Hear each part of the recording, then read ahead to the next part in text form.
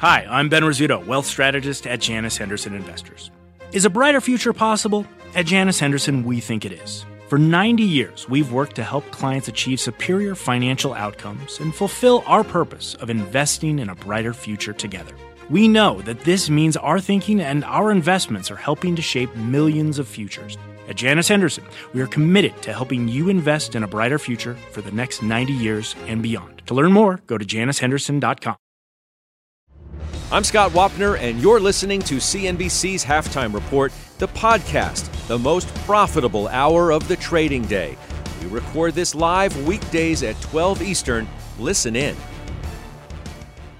Welcome to the Halftime Report. I'm Scott Wapner. Thanks, Carl. Front and center this hour. The playbook for your money with stocks hovering near record highs. Some major new moves now from our investment committee. You need to hear about those. Joining me for the hour today, Brenda Vingello, Joe Terranova, Rob Sechan, Pete Najarian. He's the co-founder of MarketRebellion.com. Let's check stocks as the Dow and the S&P look to extend their record runs. There you see, got a little bit of work to do. Dow slightly negative, as is the S&P. NASDAQ is higher, though. And as Carl said, the 10-year note yield, that's a big story today at 1.31%. Joe Terranova, so we got the 10-year on the move. Banks are on the run. And I come to you first because on Friday, you tell us you bought Bank of America. I did, Scott, and I'm just continuing to add to the financial trade. I view the inflation-friendly trade as being liquidated over the prior 4 weeks. Now, from a positioning perspective, with the concurrent rise in yields, you're going to see market participants race back towards those inflation-friendly assets. And Scott, I think they're doing it in particular for financials themselves. Bank of America I selected because of the correlation to the yield curve. Not only is the 10-year yield rising here from 1.12, but also the yield curve is moving out. Why is that important? Because net interest income expectations for the year, we saw the analyst community guide those lower for Bank of America. They might be wrong on that. They might have to raise it. So I look in the terms of perspective of where are people positioned. And I think right now you're going back towards healthcare. You're going back towards financials. And the value rotation is really what I would be focused on. I don't think this comes at the expense of technology. I think this is internal to value where you're selling out of commodities, you're selling out of energy, the casinos, the airlines, and within value, you're moving right towards healthcare, and financials are going to keep adding there. All right, we're going to get to a lot of what you said through the course of the hour, but Joe's not the only one who sees opportunity in the financials, right, Pete? You're buying Bank of America calls. You did that today, I believe, and you're also seeing some unusual activity today in Goldman Sachs. Just take us through both. Yep.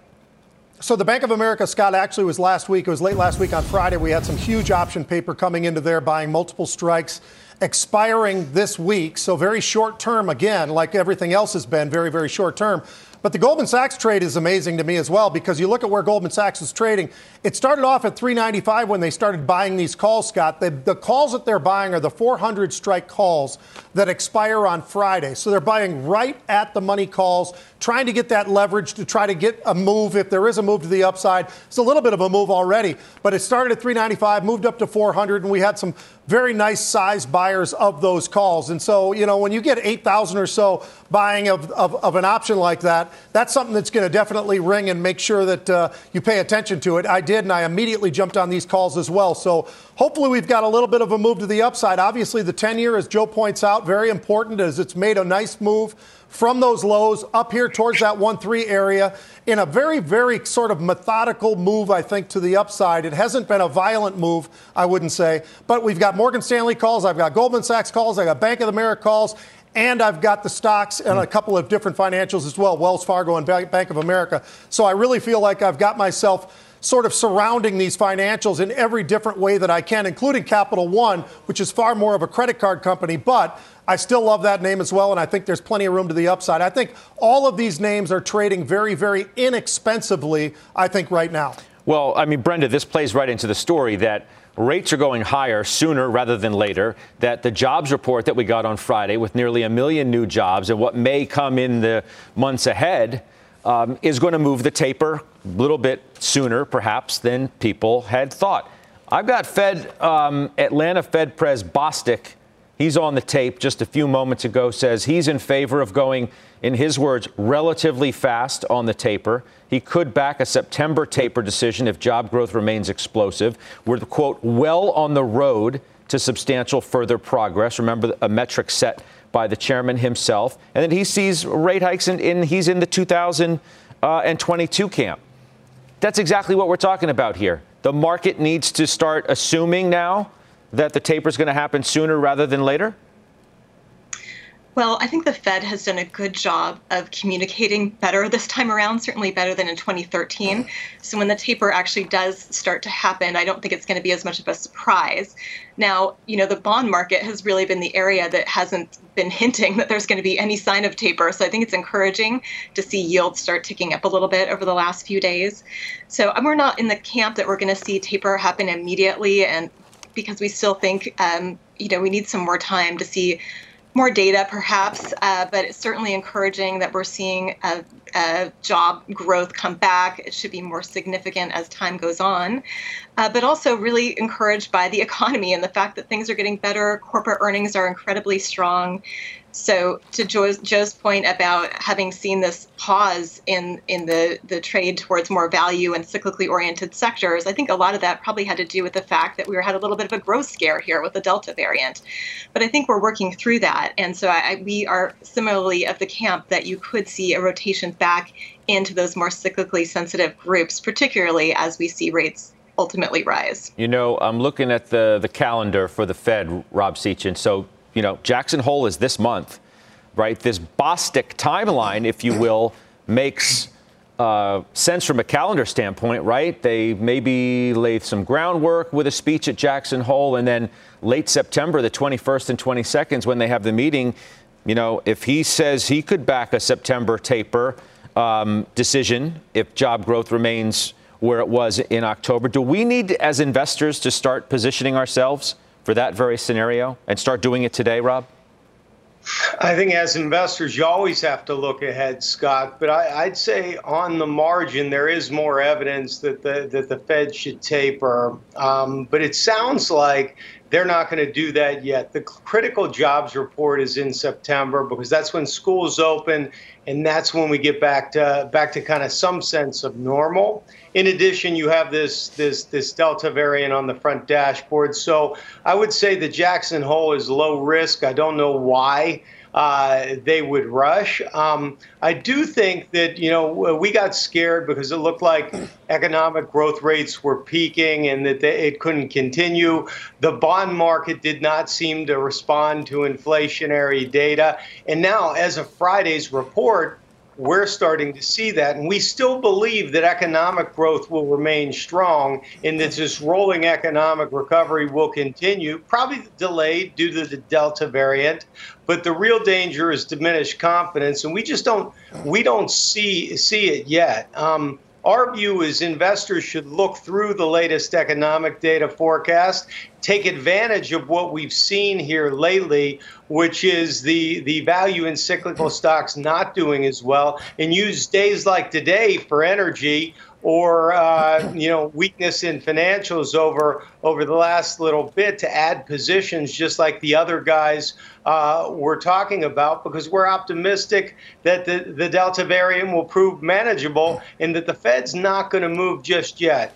And can I add one more thing just on why we think you can look through the Delta variant? It's all about hospitalization rates. And if hospitalization rates stay low, especially in areas where vaccination rates are high and populations has high incidence of antibodies, it obviates the need for lockdowns. And so we want to look through that and use times like this to really add to our positions that are more cyclical in nature and expect some slight underperformance in the growth side of the equation. I'm not going to abandon that by any means, but I would suspect that you're going to see this cyclical tilt for a bit. All right. So Dr. Gottlieb, of course, was on Squawk Box earlier today, said he called the Delta variant, quote, the final wave, the final act of this whole deal, barring, of course, some new an unforeseen and more dangerous variant that would obviously be a game changer. The fact of the matter is, Joe, that you can still be bullish stocks without being as bullish as you perhaps once were. That's what Keith Meister told us last week when he was on the show on Friday. Let's listen to Corvex Capital's Keith Meister. We can react on the other side of that. I think the backdrop is pretty high. Unemployment's down to 5.5%. There's huge savings on the sidelines. Interest rates are low. Yeah, sure. Could we have a 5% pullback or something associated with tapering? Yes. But in general, is the economy good? And did we get a reset? And are we probably earlier in the cycle than we should be here? Yeah. So, I mean, in general, it's hard to be bearish. Now, what keeps me from being so bullish is valuations.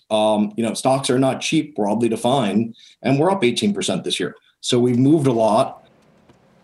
He mentioned the taper as well as one of the reasons why you can't quite be as bullish, Joe.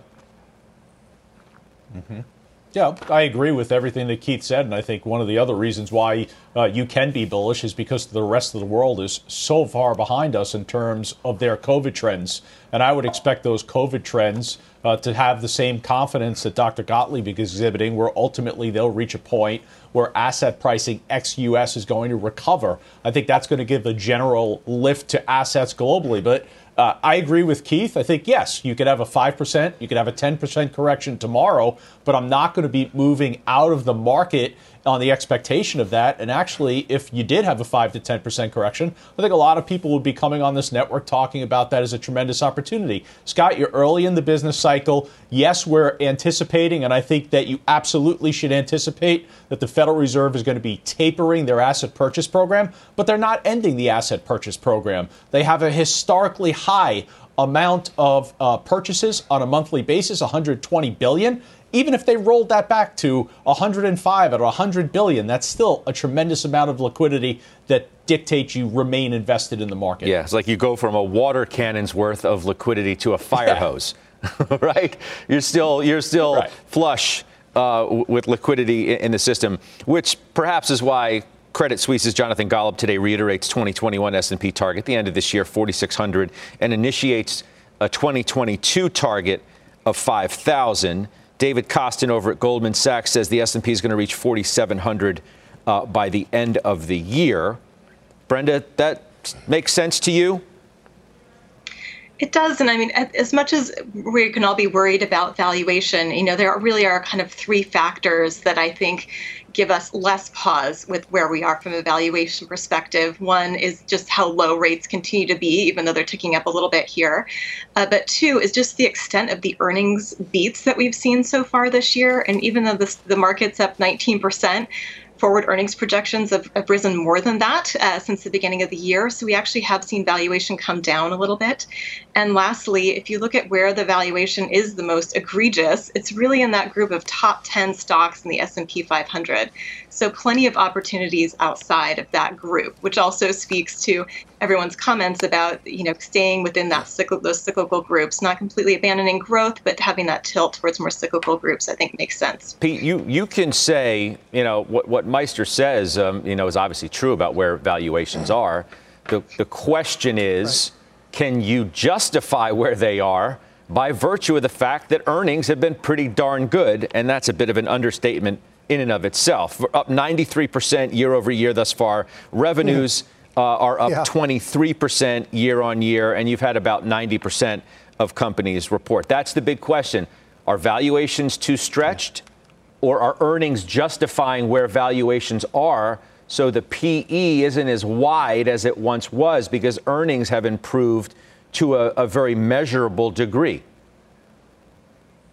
Yeah, I think that on the basis of what we've seen so far, Scott, there's no doubt about that. I mean, I think the reality is some of these companies, and we said this a while back, multiple quarters ago, can they grow into where they are? Are their earnings, are they continuing to be able to grow their earnings to the point where maybe these valuations aren't as ridiculous as they might seem from the outside? And I think that's exactly what we've been seeing. When you look at a Microsoft or an Apple or some of these names, and I know Apple has lagged significantly relative to some of the other names, but when you look at some of these names and the moves that they made to the upside, across the board, you're looking at names that might be a little stretched from normal levels, but we are not in normal times. And in the times that we are in now, the growth rates have been absolutely extraordinary.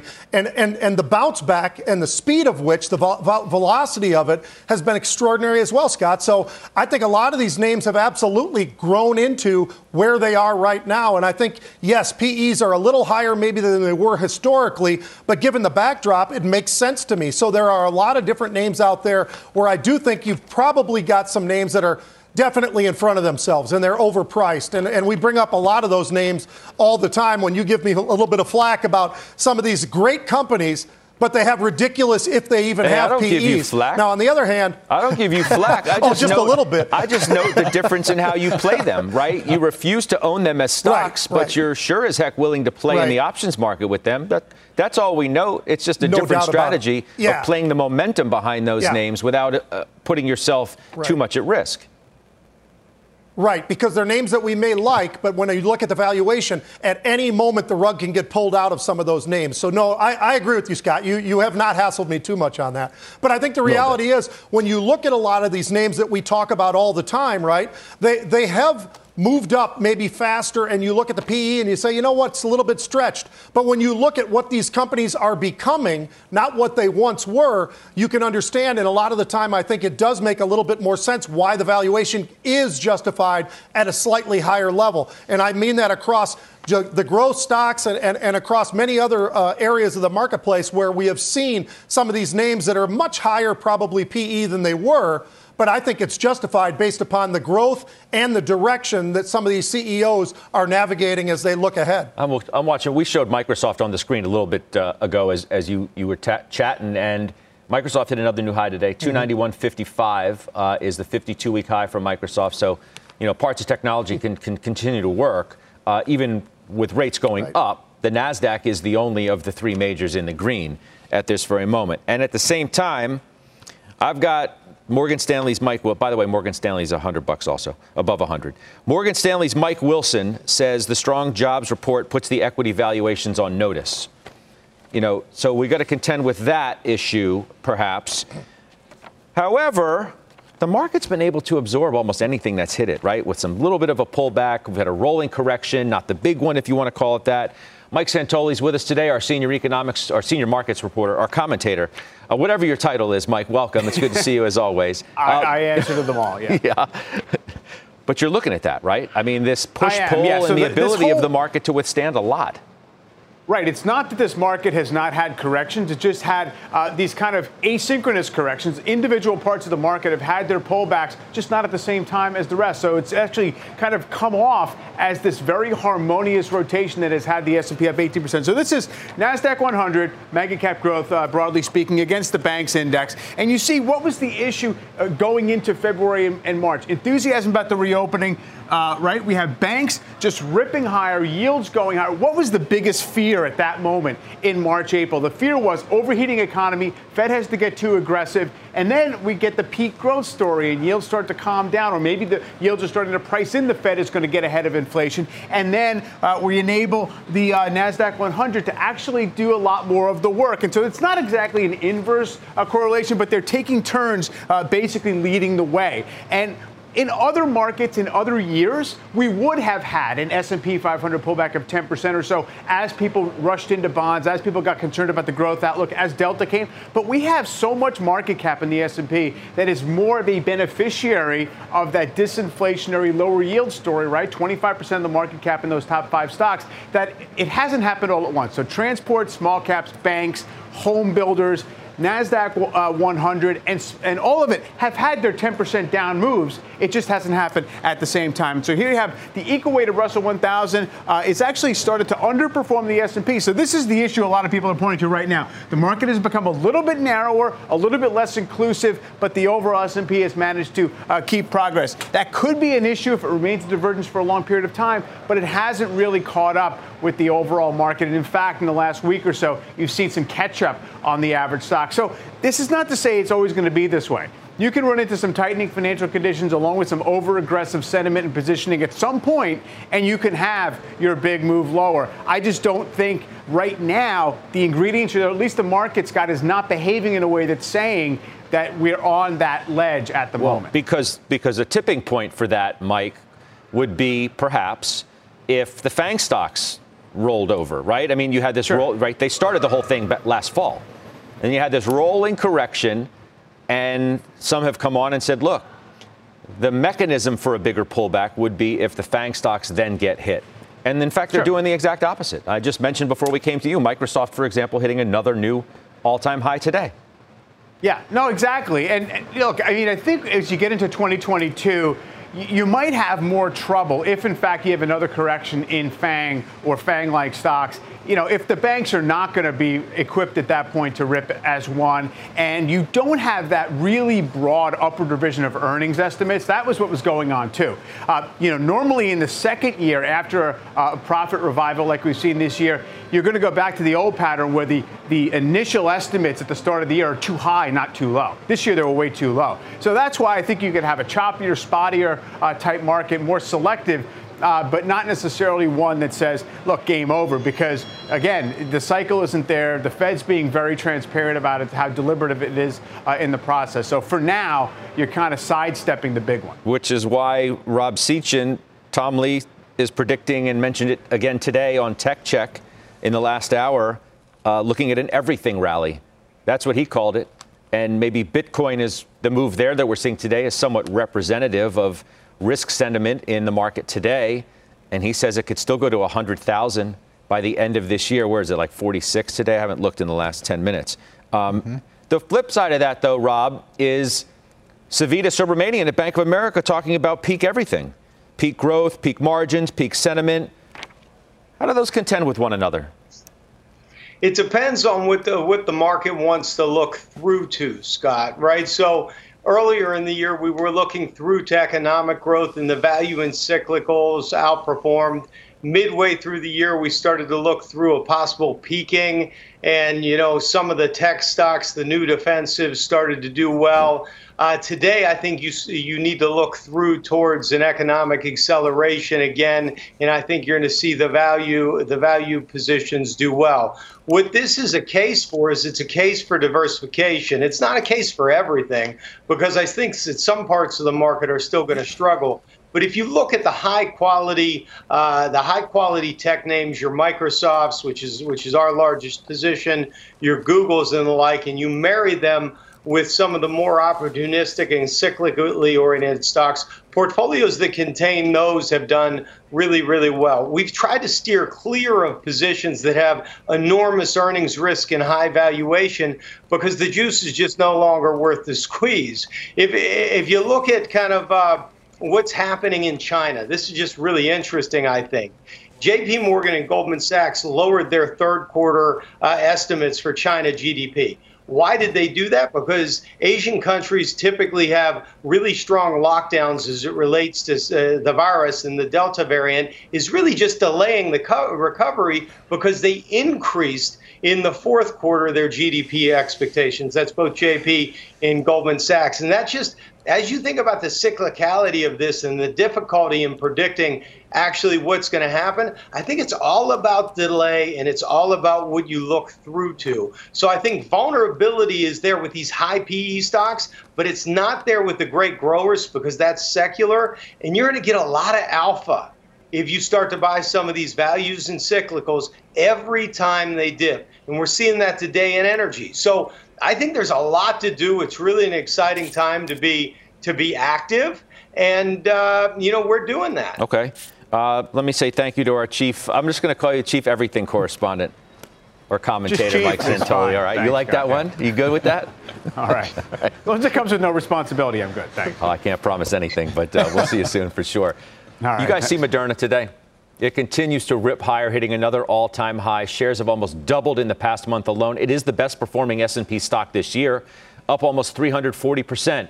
We're mentioning it today because of that move and the fact that one of our committee members, Steve Weiss, has continued to buy it.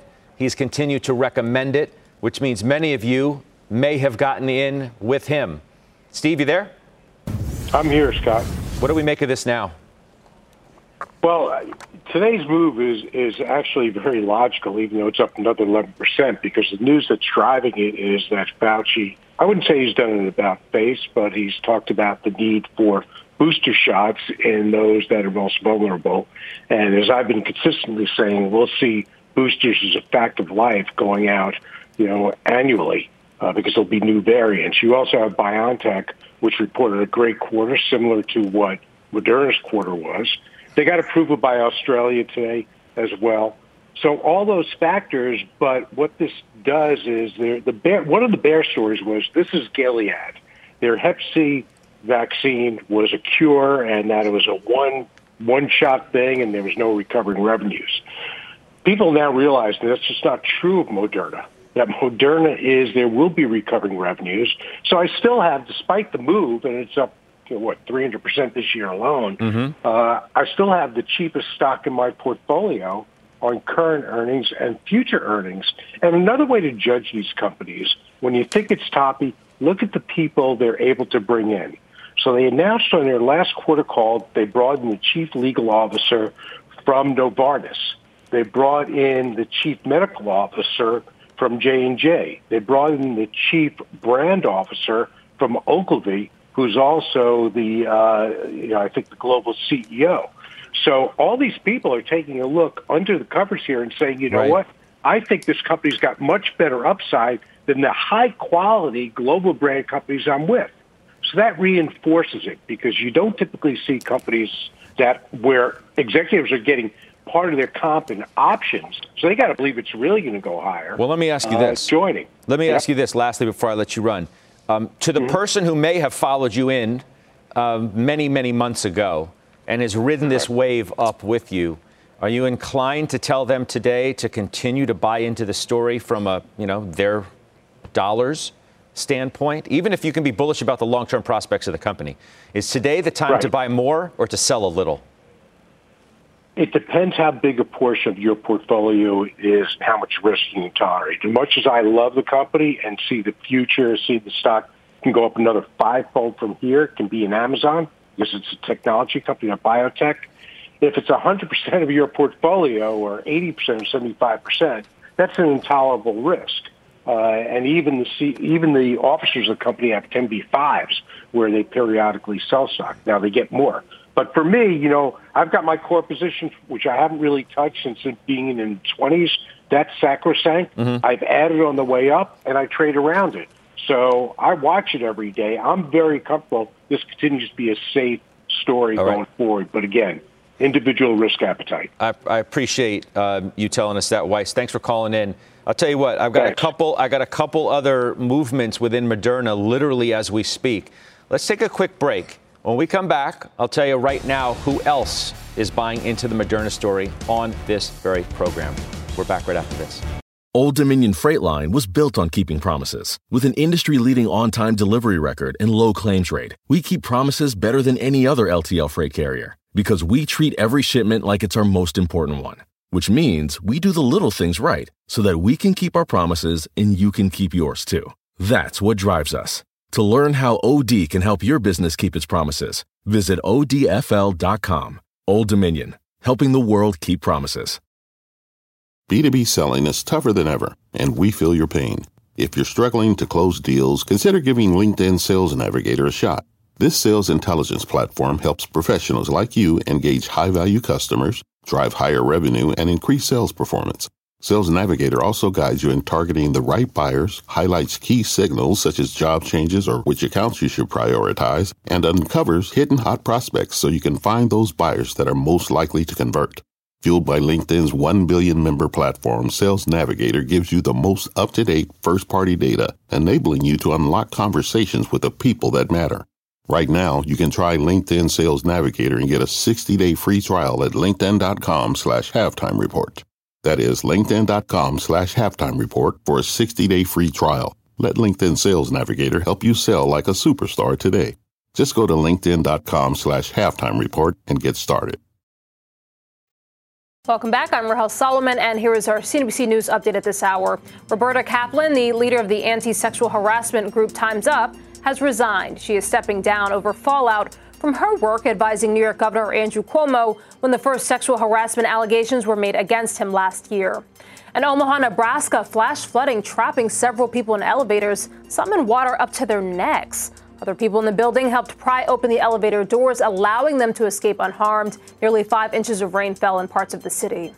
And France, residents and tourists will now have to show proof of vaccination before they can travel across the country or get served in restaurants and bars. People must show a QR code or risk a $160 fine. Some restaurant owners are already refusing to request proof of vaccination. And in Greece, volunteers helping firefighters battle a massive wildfire that's been burning for a week. Thousands of residents and tourists have already fled the fires. And on the news, California's Dixie Fire growing to become the state's largest wildfire ever. And a key climate report shows why the impact of global warming is still accelerating. Tonight at 7 p.m. Eastern. Scott, I'll send it back to you. All right, we appreciate that, Rahel Solomon. Thank you very much. All right, before the break, I mentioned somebody else on the committee was buying into the Moderna story. Quite literally, Pete Najarian, you're literally just buying Moderna calls. Yeah, and Steve and I were talking last week about this stock, and obviously he's been talking about it for a lot longer than the last week. He's been saying it for a very, very long period of time, Scott. He's been right. When you look at the balance sheet, you look at the cash flow, you look at all the different metrics that we all look at, the company still seems actually very, very inexpensive. Today, what we're seeing is they're buying the 500 strike calls that expire on Friday. They started buying them at about $2 all the way up to about $4.50 or $5 for these calls. Stock was trading about $4.55 at the time. Man, that's a fast move in a short period of time. But if there's a stock that can move to the upside, I think Moderna definitely has proven in the past that it does move very, very rapidly. So I saw some of that activity there. About 9,000 of those were bought. Dragged me back in. I've been in and out of this name in the past, and now I'm back in it once again. And thanks to Steve, he's been very, very adamant. I got to give him all the credit in the world. He has been on this story for a very long period of time. He's been right, and he's actually, when it's pulled back, he's jumped in even more. So you got to give him full credit for his commitment to this stock, and he's been right. Yeah, no question. One of the best stock recommendations, if you want to call it that, and I guess you can, that we've ever had, I think. And it's incredible to watch it tick higher as you guys continue to talk about your own ownership of it. Joe, you bought it on July 30th at $350. So it's just incredible in such a short period of time how well you've done as well. It's in the Joe T ETF. But I ask you the same question I asked Steve Weiss before we let him run. Is today the day to buy more or to sell a little? So I think the answer to that is yes. First of all, this is unprecedented in terms of a trade contribution from a committee member, in my opinion, since I've been doing this show. It's unbelievable. But, Scott, Moderna was going to be added to the Quality Momentum Index at the end of July. On Friday the 30th on the close, it was added to the ETF. I studied it because I think there's this massive misconception that Moderna is one of these high-flying stocks similar to the ones in 2020 that we kind of associated, whether it was a Zoom video or a Peloton. It is not. This is a company that, yes, has positive momentum, but it has unbelievable fundamentals. Strong revenue growth, strong return on equity, low debt to equity, and they're buying back $1 billion worth of shares over the next 2 years. So I just think there's just dramatic misperception of what it is.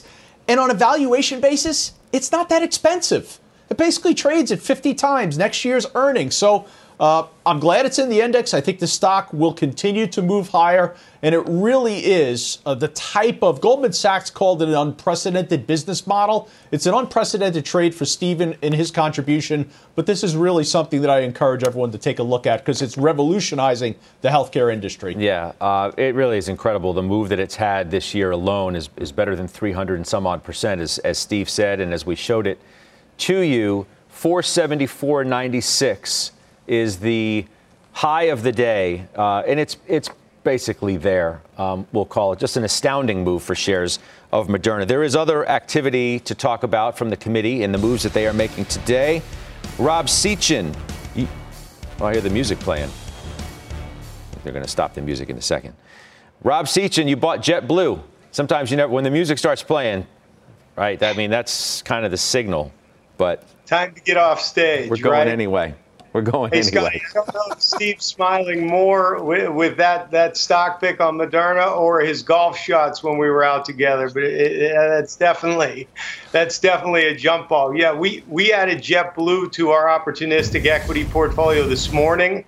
it really goes against my better judgment, as I had a terrible service experience flying out of LAX on Friday, but it was made up for with the in-flight experience. So we did add JetBlue to our opportunistic equity portfolio.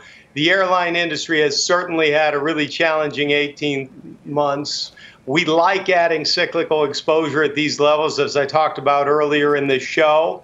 In the most recent Delta-driven wave, JetBlue's off 30% from its highs. Their model has leveraged the pent-up demand in leisure travel, especially in North America, where we're seeing a faster and more resilient recovery. And we are seeing flow through to JetBlue's top line growth, which doubled in Q2, and guidance from management was slightly ahead of expectations. So we like it. It's pretty attractive value, 13 times next year's earnings and 5 times next year's cash. But you got to figure. Let me ask you this. Let me ask you this. We're watching the stocks down. I think that's at 8%. Can you guys put that back up, please? Was it 8% this month? Yeah, 8% in a 1 month period. So you got to figure that the pickup in leisure travel was already in the stock. Maybe it's reacting to concern about the Delta variant. But in part of your note today, you said that you expect business travel to return. I think we all do. I think we have different time frames as to when it's going to do that. And it doesn't seem to be returning in the very near future, to say the least. So, I mean, how much of a principal part of your thesis is tied to a return to business travel? Because leisure travel is either already in or a worry. I think it's about the most attractive ways to play a cyclical acceleration. I think you get a lot of optionality in business travel, but I don't think there's anything slowing, absent some sort of mandate, slowing down leisure travel. I traveled for business several times last week. Every plane was full, jam-packed, a lot of leisure travelers, a lot of family vacationers. And my sense is this stock is reflecting a lot of bad news. Now, it's in our opportunistic portfolio, so we could be in and out very quickly. We only have 10 stocks in here.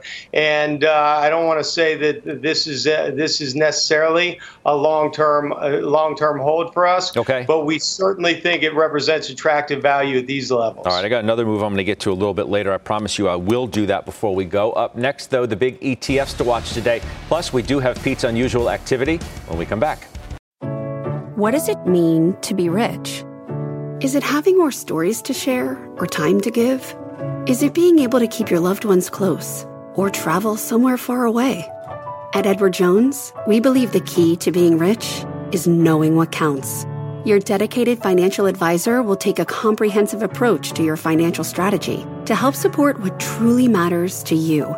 EdwardJones.com/findyourrich. Edward Jones, member SIPC.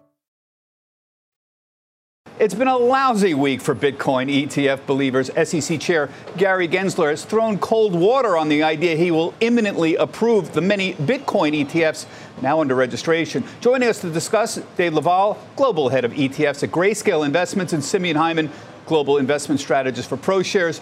Dave, Grayscale runs the Grayscale Bitcoin Trust. You said you want to convert that fund into an ETF as soon as you can get approval. Handicap this for us. Gensler seems to be signaling he will support Bitcoin future ETFs, but not a pure Bitcoin ETF. Is that your read? And is a Bitcoin ETF futures product really inferior, as many people seem to think it is, as inferior product? Well, thanks for having us, Bob. Really appreciate it. Look, we read Chair Gensler's comments to be very positive, in fact, because the story is no longer if there's going to be a Bitcoin ETF, but when there's going to be a Bitcoin ETF. At Grayscale, we've been committed to converting GBTC into an ETF, and that's just the start of our ambitions in terms of growing our ETF business. And we're not ruling out any structure. It could be futures-based, it could be spot-based. And Bob, you know as well as anybody, through the entire evolution of the ETF market, regulators have gotten comfortable with each new asset class that they and investors want to be put into the ETF wrapper. Simeon, you were in the right place at the right time. You just launched last week the Bitcoin Strategy ETF. It's a mutual fund that holds Bitcoin futures, a mutual fund. Do you agree that Gensler is likely to approve a Bitcoin futures ETF before a pure ETF product? And what's Gensler's rationale for just doing a futures Bitcoin ETF first? Sure. So I'm going to be careful not to opine on what we think the SEC might do. But indeed, right now, the only way to do this is with futures. And we were very pleased to be the first out with BTCFX to use futures to get Bitcoin exposure in a mutual fund. And the advantage of this approach is clear. The futures market is regulated, so you've got the CME, you've got the CFTC, you've got the clearinghouse, and then you're in a mutual fund that people understand well, and you can get in and out every day at NAV. So we get the advantages. We're pleased to bring it to market. We think there are a lot of ways that people will ultimately want to get Bitcoin exposure, but this is certainly one way that will appeal to a constituency. Okay, much more on the prospects for a Bitcoin ETF with Dave and Simeon on ETF Edge, 1 p.m. Eastern Time. They'll be joined by Dan Egan. He's the Managing Director of Behavioral Finance and Investing at Betterment. He'll delve deeper into the behavioral psychology behind this recent Bitcoin rally. ETFedge.cnbc.com. Halftime. Back right after this. All right, Joe, coming to you because you had another move I wanted to hit today, and it is the emerging markets. You sold at the IEMG. Yeah, had to raise some cash, rising rates in the U.S., rising dollar in the U.S. That's not good for the currencies in the emerging markets. Taper tantrum last time around, saw emerging markets move sideways. I'm out of that position. Okay, appreciate the update there. Pete, unusual, what do you have today? I'm going to start with Snap, Scott. Now, this one's pretty interesting because there's some really nice size here. Stock has been anywhere between $21 all the way up to $79. Today, trading just underneath $77. We had a buyer of 20,000 of the August 83 calls in here, going for anywhere between 71 cents and 78 cents.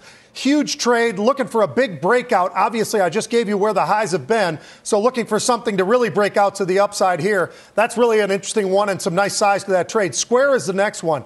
Near its 52-week highs. Stock, when it was trading 271, they started buying calls all the way up to the stock trading up to 281.